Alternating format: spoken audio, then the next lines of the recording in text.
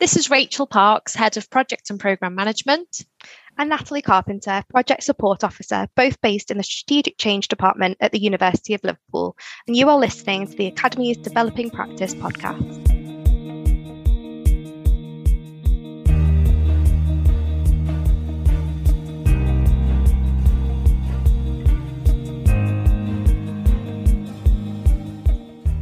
Hello and welcome to another episode of the Academy's Developing Practice podcast. In this episode, we chat with Rachel and Natalie about strategic change and, even though change is often difficult, how it can be managed using the right methodology. We hope you enjoy. Rachel and Natalie, we're really pleased to be speaking to you today. We're delighted to be hearing about your work in the strategic change team. But before we get started, we really like to get to know our guests. And so it would be great if you could tell us a little bit about your backgrounds and how you've arrived at the positions you're in today. So Rachel, if we start with you. Yeah, sure. So I've been working within project management for about 15 years now. I started as an administrator and then worked my way up in local government through various project roles, from project support officer to project manager to then programme manager. I joined the university about 9 years ago as a project manager, working within our student administration and support division, mainly to look at setting up our student experience function within the new London campus. And then after doing that, branched out into other business improvement type projects. So working on things like wellbeing strategy, wellbeing week, looking at how we can improve processes and systems for our students. And then within the last 3 to 4 years, I've been working within strategic change as head of project and programme management, which I love. It gives me lots of variety in my role. I get to meet lots of different people and work right across the university on different projects and programmes. Fantastic. I don't know that much about strategic change. So in most big companies, is there a strategic change department, or in my previous institution, we didn't have a department. So I guess it's because of the size of our institution. Is that right? Yeah, I suppose it depends how you organise your project and programme management function. So some institutions will have that devolved and have project managers working independently within different departments, whereas others tend to bring that together into what we call a portfolio of work in a portfolio management office. And that just means that we all follow a standard process for how we manage our projects and programmes and can bring about efficiencies through the way we do things, identify dependencies on the different work packages, and support one another as a group of project professionals as well. Fantastic. That makes a lot of sense. And Natalie, how about yourself?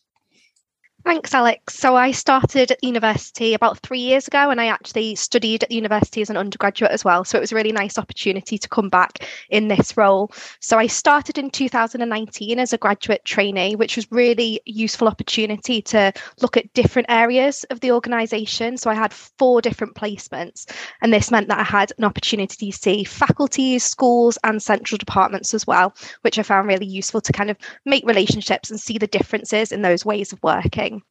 And then in terms of how I came into this role, a lot of those placements focused on projects. So I did projects based on recruitment, on outreach and sustainability. So all really varied and interesting. And I thought that's what I enjoyed doing. I like bringing about that change and seeing those kind of positive improvements that you can make. So when I saw the project support officer role come up in strategic change, I knew that was something that kind of suited what I enjoyed in work. Brilliant. And what did you study as an undergraduate? So I studied English and I graduated, taught English in a secondary school for 2 years, and then decided I'm not sure this is exactly the avenue I want to go down. So that graduate scheme was perfect because I did kind of finance and HR. It broadened my kind of horizons in what a university offers and delivers as part of professional services. That graduate scheme was really successful, isn't it? And obviously you're proof of that success because you're people who went through that scheme who have been employed by the university. So, I mean, just tell me a little bit about that scheme then. I mean, how long were you in that scheme for? And then how did you manage to get the opportunity to then get a full-time job at the university? So I was in the scheme for 2 years. So those 4 placements were each 6 months. We had 1 placement that was a kind of operational based one, and then 4 that were project ones as well. So it gave me kind of a good variety. And there was a lot of development opportunities as well, which I think was really important. So I did kind of a leadership qualification, which introduced things like change to me as a kind of knowledge based side of it, as well as the practical skills based as well.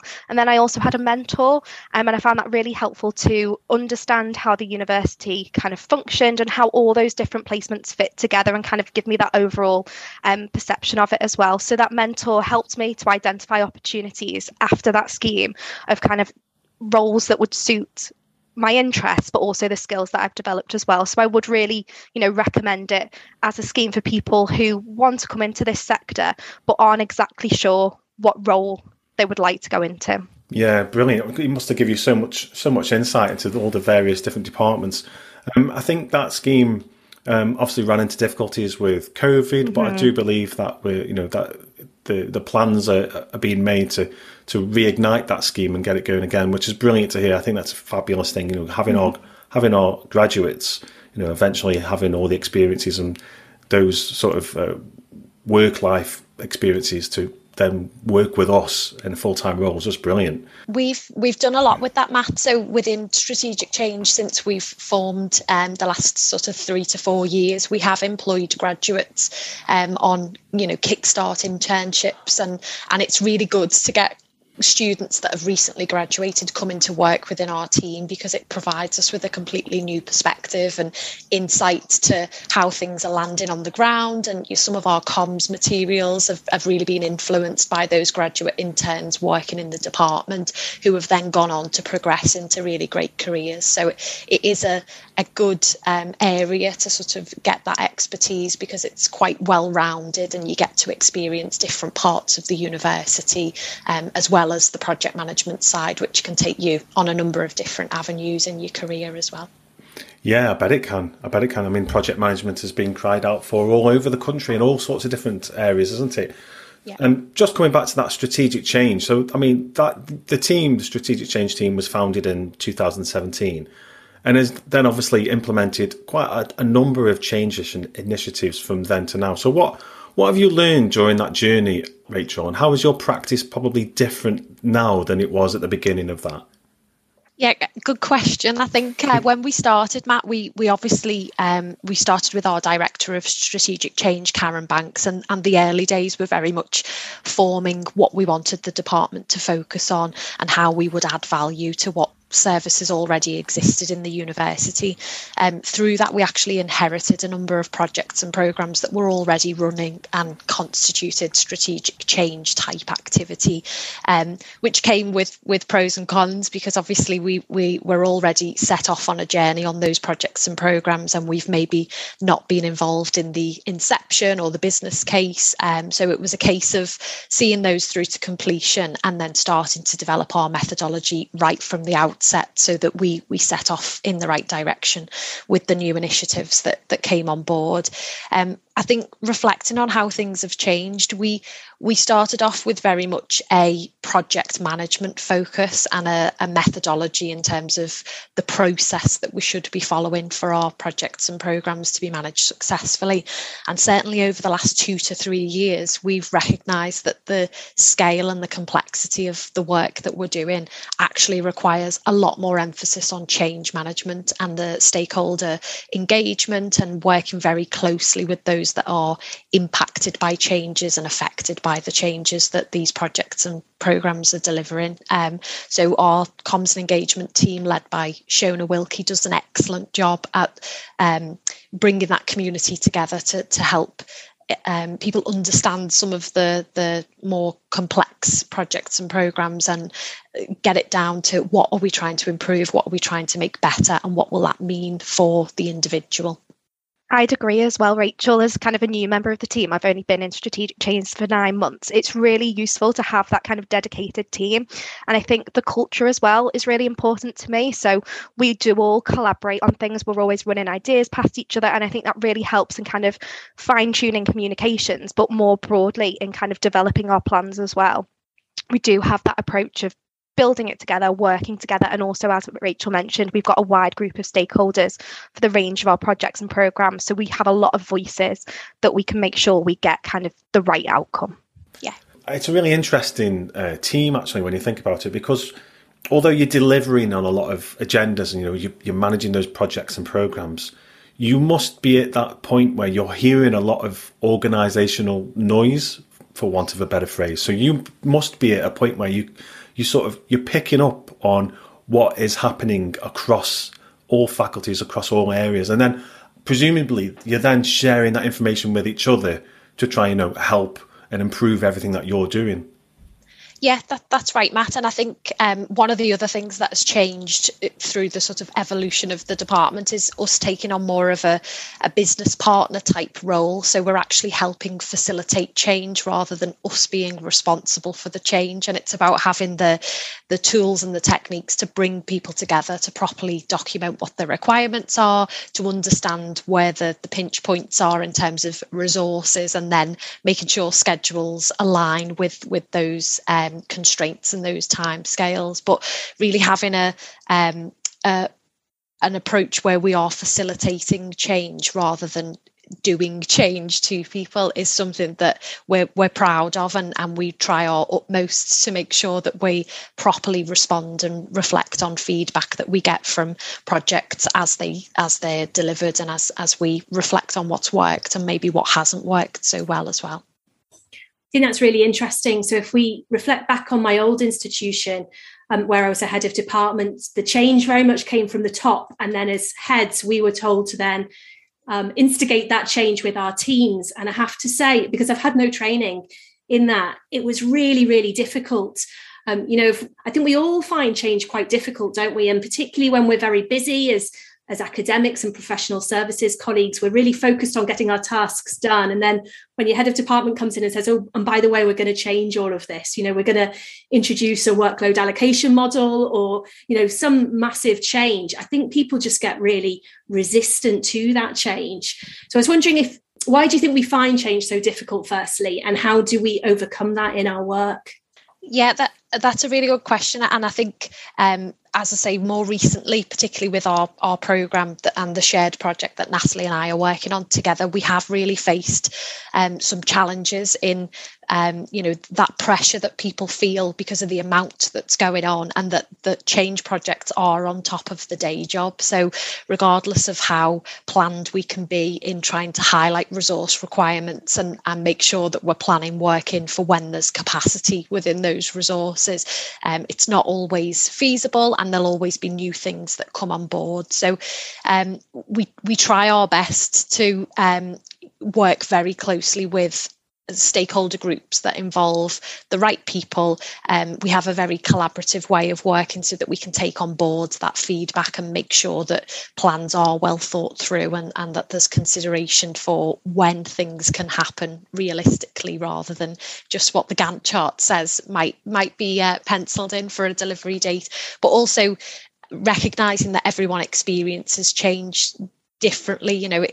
There's a psychological reaction to change, and I think we tend to feel as though people perceive strategic change as a negative or as taken away, and we really fight hard to explain the positives that we're bringing through strategic change, and we do appreciate and understand that everyone experiences it at different stages as well. Matt did a good piece in our latest Change Matters newsletter about the Kubler-Ross change curve, and people go through those different stages of experiencing change, and we appreciate that the stakeholders that we have involved in our project will then be dealing with their teams and their colleagues who are all at different stages, and trying to explain to people what's in it for them and what will be better and how we will support them. That's always at the forefront of our mind, and we do lots of work on comms and engagement and working with different stakeholder groups, which I'm sure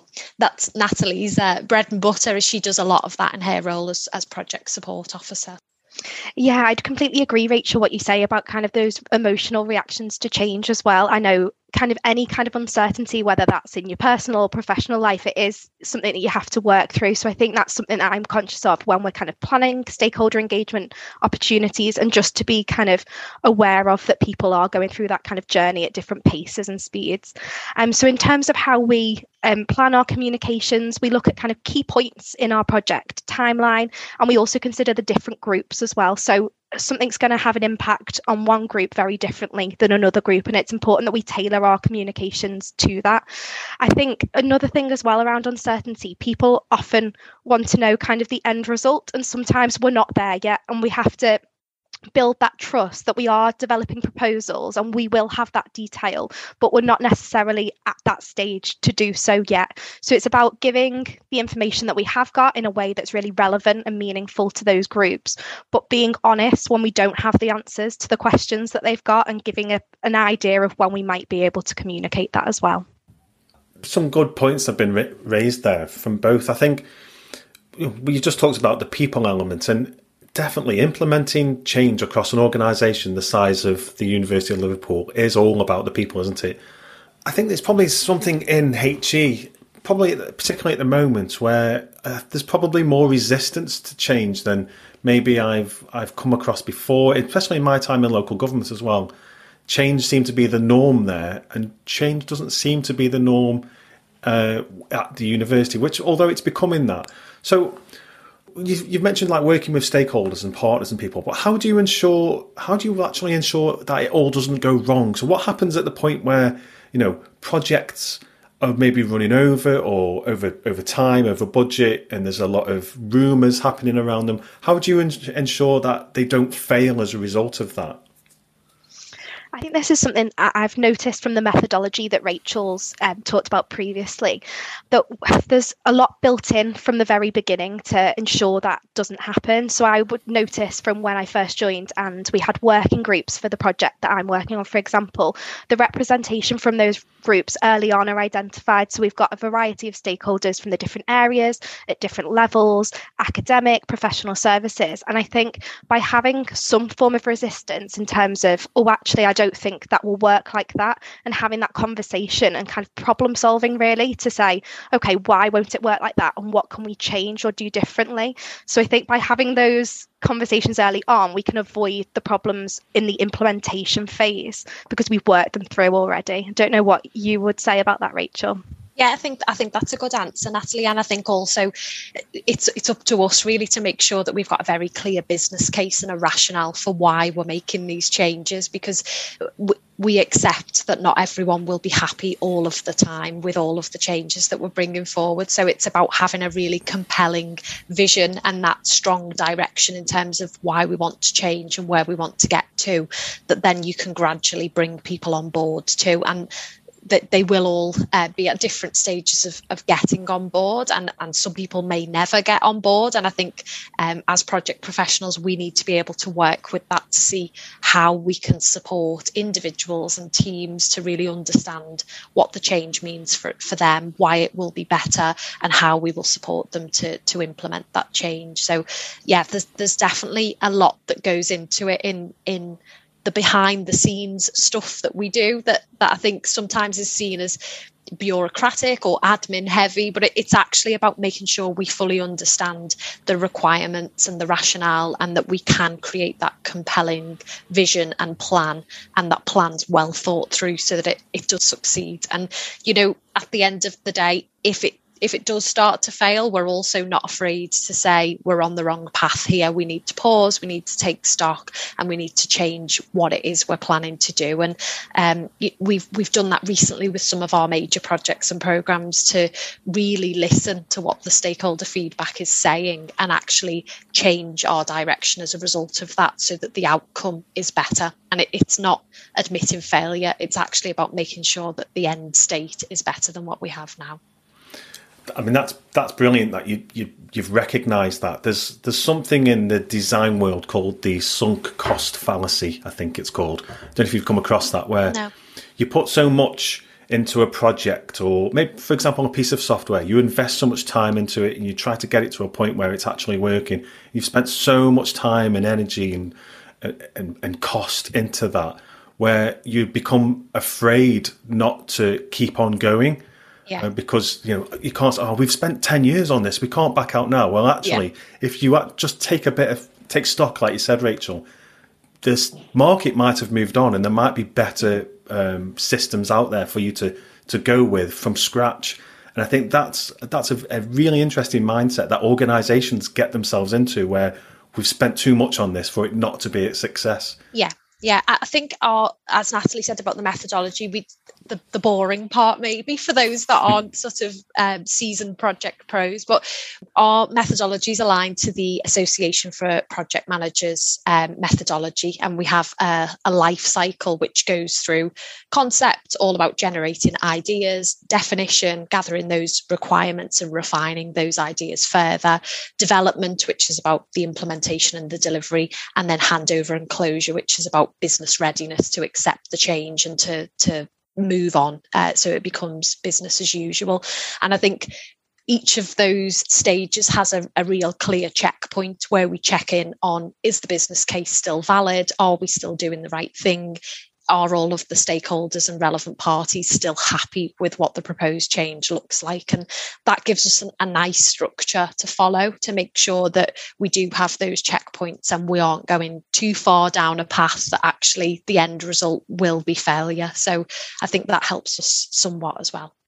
I'd completely agree. And I think it's also to do with the culture. So in previous roles I've had outside of the organisation, sometimes it can be seen as a failure, and it's like, why did that happen and who did that and how have we got here? Whereas I think it's very much a lesson learned culture here. We all share from different projects and programmes across strategic change, what's worked well, what hasn't. And I think that's really useful in saying, we are all in this together and we want the best result. And it's not about necessarily have we started in the same place and ended in that same place that we thought we'd be in. It's about the journey and making sure we achieve the objectives that we want to and really build upon that good practice.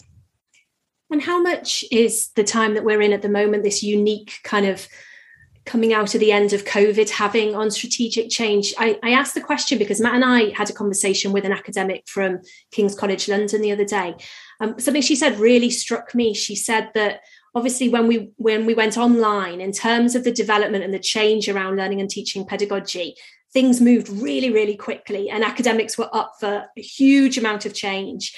And her research now is all around that kind of lasting impact, how we can move forward and take some of those really good practices into our kind of ongoing learning and teaching practice. And she said her research has shown that the academics who want to go back to pre-COVID ways of teaching, giving a lecture for an hour to thousands of students, that kind of thing, is because right now they need to focus on their research. They've missed 2 years of research. So bringing in any kind of change now isn't going to work. So I'm guessing we're in quite a unique period in history where if you start introducing a huge amount of change now, maybe academics, maybe professional services as well are going to push back a little bit. I don't know. Yeah, I think that's a true reflection in terms of what we're experiencing in people being a bit sick and tired of dealing with change, dealing with uncertainty, and just wanting a bit of stability for the time being. So we are very mindful of that, and we are treading carefully to make sure that we're coordinating things well and we're not putting undue pressure on teams or areas because of the amount of change that is coming forward. We do try to coordinate things from a portfolio perspective. So Natalie mentioned about sharing lessons. We also share plans, and we look at where there might be dependencies on projects and programs or crossover in terms of we're all hitting the same team at that particular point in this year, and can we try to spread that out a bit more thinly.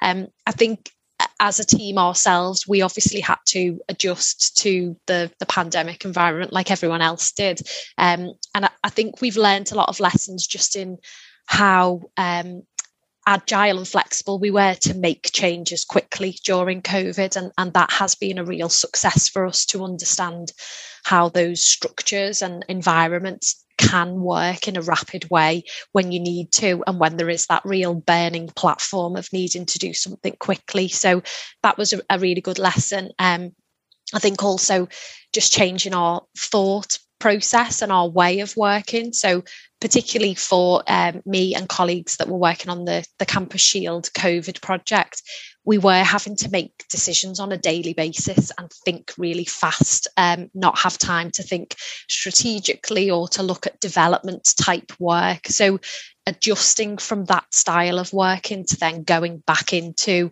a more development, strategic, focused type project and program environment has been a challenge. And I think motivation suffers at times. You know, that we need to be kind to people in terms of this has been an unprecedented time that we've not dealt with before. And I think we are reflecting that in our project plans and timescales to make sure that we are aware and conscious of that added pressure that's brought. So what are the projects that you're working on at the moment, and what are some of the challenges that you're facing? So we've got a broad portfolio of work at the moment, focusing on student data systems program, which includes things like learner analytics, attendance monitoring, a new student portal. We've then got a large program looking at our professional services delivery models and processes and systems there under the PS Futures banner. And then we've got some of our smaller projects and programs that are supporting institutional strategies. There's a big piece of work at the moment on sustainability and us reaching our sustainability goals, work with FRCS colleagues on asset management data, and looking at data more generally and how we bring that forward to have better informed decision making. But if we talk specifically about PS Futures and shared service centre, as those are the common areas of work for myself and Natalie, I think Natalie mentioned it before about some of the challenges there's a general feeling that strategic change is this secret unit that sits in the foundation building and has all of these grand plans and answers to how we're going to solve some of these problems, but we don't share. And that's definitely not the case. So some of the challenge is about trying to take people along on a journey when you don't have the detail and you can't explain what the proposal will look like because you're still going through that process to reach that business case or that final sort of proposal and model of what things might look like in the future. So trying to build trust and confidence in the colleagues that you need to be working with regularly is a challenge, and we try our best. We try our best to show that we're listening and that we're responding to feedback and making changes accordingly. But that can be really difficult to deal with at times because you want to be as open and honest as you possibly can be. There's obviously sensitive areas that we have to go through due process for, but trying to build that trust and confidence can be quite a challenge. And we do lots of work to try and build those networks and show how we're responding to feedback to deal with that. This is definitely the kind of biggest project I've worked on as well. And I think, as Rachel said, trying to reach out to that wide range of colleagues who feel like they might be impacted by the project. So one of the things that we did that I felt was really useful was we did a process mapping exercise. So there was 90 colleagues from across the university. We did 14 workshops looking at how the processes are currently delivered. And for me, that was really important because so many people want to have their voice heard on this project. And it's important that we give them the opportunity to do that. And we have the different perspectives as well, because as I mentioned previously, when I was working in different areas on my graduate scheme, I know that how something's done in one area might not necessarily be the way in another area. So it's important that we capture that and then feed that into our proposals as well. So although it's a challenge, I also think it's something about the job I really enjoy, being able to speak to those wide range of people. I think another challenge that we always face, and is probably common across many projects and programs, is resources, because obviously, as I said before, change is on top of the day job. So making sure that we've got the right level of engagement from the relevant business areas that are involved in the projects and programs is really important to us, and particularly when it's system improvements or process changes, it requires a lot of input from the business areas involved. So having a real clear plan of when you might need that resource, and then agreement with those local areas about planning that workload in is really key to overcome some of those challenges in resources. We can't always plan for those curveballs that are thrown in and do affect people's workload and ability to support projects and programs, but we try our best to let them know when we'll need them and for how long. It's interesting hearing some of those challenges. I guess particularly with the challenge of like people maybe being resistant because of what we've all been through in the last couple of years. But with that resistance, at least you're hearing their voices. I suppose one of the biggest challenges must be the people who go quiet and don't come back to you on any of the changes that are being proposed. Have you had experiences of that? How do you deal with that? It must be one of your key skills, spotting them for one, and then trying to coax them into some sort of engagement. Yeah, I think that's definitely one of the difficult forms of resistance to deal with, because if they're not interested, you need to find a way to make them interested. And it's often coming from a place of they really like the way things are done now, or they're fearful for what the change will look like for them in the future. So it's being respectful of that and understanding that they will have a reason why they are resisting to the change.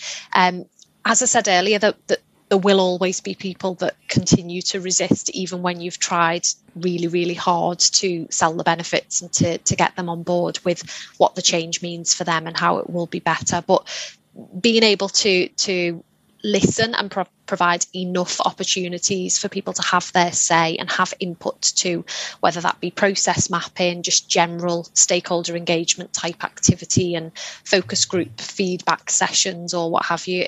Just giving as much opportunity to listen is probably the best tactic. And then also having that clear vision and plan as to what you are trying to achieve and why is really important. Always coming back to why are we doing this and what's the benefit of doing it, so that you can try to get people on board. I'd completely agree about the variety of opportunities that we give. So we might have an open meeting, for example, where the project leads could give an update. We'd have smaller working group meetings. We might have presentations. And I think that variety is really crucial because people do express themselves in different ways. And I think it's also important that we have them quite regularly as well. So someone might not have a sense of why they're resisting at one point, whereas when they've got more detail, they might be able to express that more fully to us. So by giving regular opportunities, I think we have the best chance of kind of capturing that feedback. Just going back to our sort of business partnering role that we do within projects and programs, we always identify subject matter experts and colleagues from within the business area that can then support bringing people on board, because it will always land much better coming from them than it will from us. So all of our project governance and comms and engagement structures have that as a core principle, that there's someone from the business area that is, we don't call them this, but in a sense a change champion, and can explain what the change means to their teams in a meaningful way that will help bring them on board. And they are good for the project team to be able to reflect back how things are landing, because we always tend to come at it from a positive perspective, because we see that the change will be better and we understand the journey that we're going on to get to that better place. So we can fall short of not always spotting where those points of resistance might be, or how particular language and terminology might land. So having those local contacts is really crucial to be able to, fully think that through. Although, we talked a lot about some of the challenges around driving change at an organisational level. I can hear in your voices that you both actually really enjoy it, and I can see in your faces that you really enjoy it as well. So, what is it that motivates you about this? What is it about this particular sort of area that you both really love so much? I think for me, as someone new to it, it really is the variety. So the different tasks that I can do on different days really kind of motivates me in my role.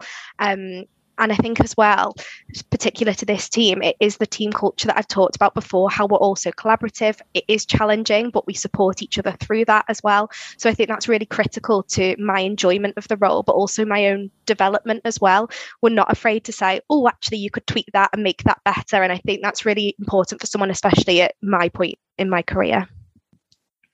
I think I'd echo what Natalie said, just in terms of variety. So working within a really diverse portfolio of projects and programs, we get to work with every team right across the university, and we get to understand from a bird's eye view how things work and how it all fits together, and we can spot some of those opportunities that maybe business teams that are working just in one area might not be able to see. So having those moments where we're working as a portfolio team and we identify, well, actually this requirement's come through, this project's already delivering something similar, could we tweak it and make that even better?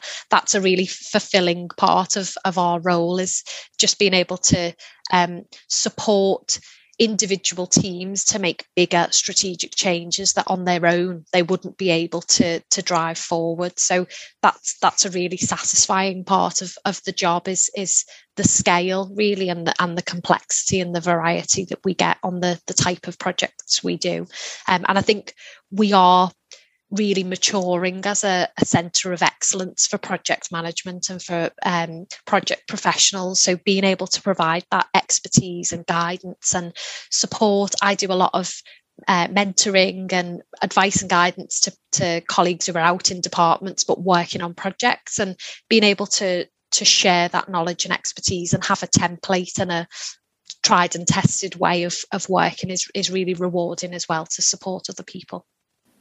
Well, Rachel and Natalie, that's been really interesting hearing about your work. So thanks so much for sharing so much with us. This podcast is called the Developing Practice Podcast, and we love to finish each podcast with 3 or 4 take-home tips that our listeners can reflect on in terms of their own professional practice. So if you were going to leave us with some tips, what would they be? Natalie, if we start with you. So I think something that kind of struck me across my graduate scheme was that change is involved in every role, regardless of what your job title is, or if you're working on an official project with that title. So I think really seek opportunities to improve things in your local area, whether that's a working practice that you think, actually, we could do this differently, or a process that you think, oh, do we need to do that step? Why are we doing that? What's it adding? I think everyone can get involved in change on any level across the organisation. And if people are interested in change, we do have a change network. So anyone can join that. And we have regular drop-in sessions where people can discuss skills or knowledge that they need to develop that will help them in delivering and supporting change. And then the other one is a bit more general, I would say, and it's just in terms of how I think I've helped myself to develop through the organisation, and how other people who, if they are just starting on their journeys at university and would like to progress, I'd just say be really open to new opportunities. So I never thought at the start of the graduate scheme that this would be the role that I'm in now, but through the kind of opportunities that I've had offered to me through the academy, or through asking colleagues in my local area, can you explain how you've approached this, or how did you reach that decision? That's all helped me in kind of getting into the role that I am now. And it's a place that, you know, I'm really happy to be in. I think one of the things that I thought about when you asked me this question was reflection in general. So within project management as a tool, we encourage to log your lessons that you've learned throughout managing the project. And it's known as lessons learned, and I suppose they can't be learned until they're shared and then embedded. So really getting into the practice of reflecting on your work, thinking about what's worked well, what hasn't worked so well, asking others for feedback as well, and then sharing that with a team so that you can really learn from that experience and continue to improve what is working and stop what isn't maybe serving you so well. We do that within strategic change with our project managers network, and it is a really effective process to make sure that we are continually improving how we're delivering and what we're doing.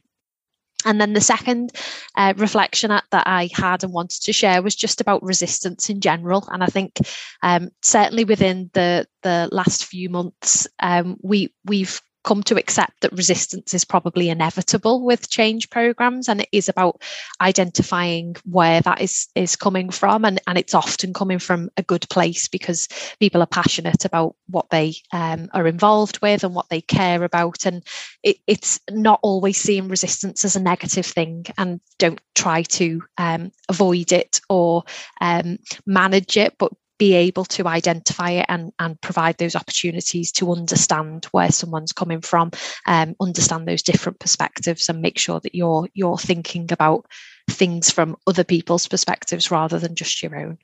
Brilliant. Well, thanks for your time today. Thank you. It was good fun. Much.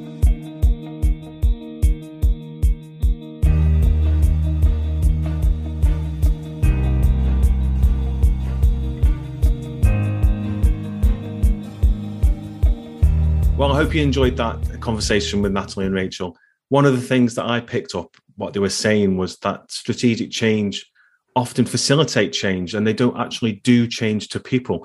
And their approach as a team is to ensure stakeholder voices inform their work so that they work together and build together with a view to appropriate change. Yeah, absolutely. I really like what they were saying about collaboration. I like that they acknowledge that often change projects are on top of the day job. And so the team tries their best to collaborate with and work with their key stakeholders. So they were saying that certain things can't be imposed, for example, timings, and that they're fully aware that strategic change is sometimes perceived as a negative, but their aim as a team is to make things better. And so they try to communicate this through their work with their stakeholders. Well, if you'd like to take your thinking further, we've added some further resources to the website on a specific podcast reading list, which you can access at liverpool.ac.uk/the-academy/podcast. And we always love to hear what you think about the various episodes that we put out. So please do let us know. You can tweet us at LiveUniAcademy, and you can also find us at eLearnerMatt or at Alexandra_Owen on Twitter.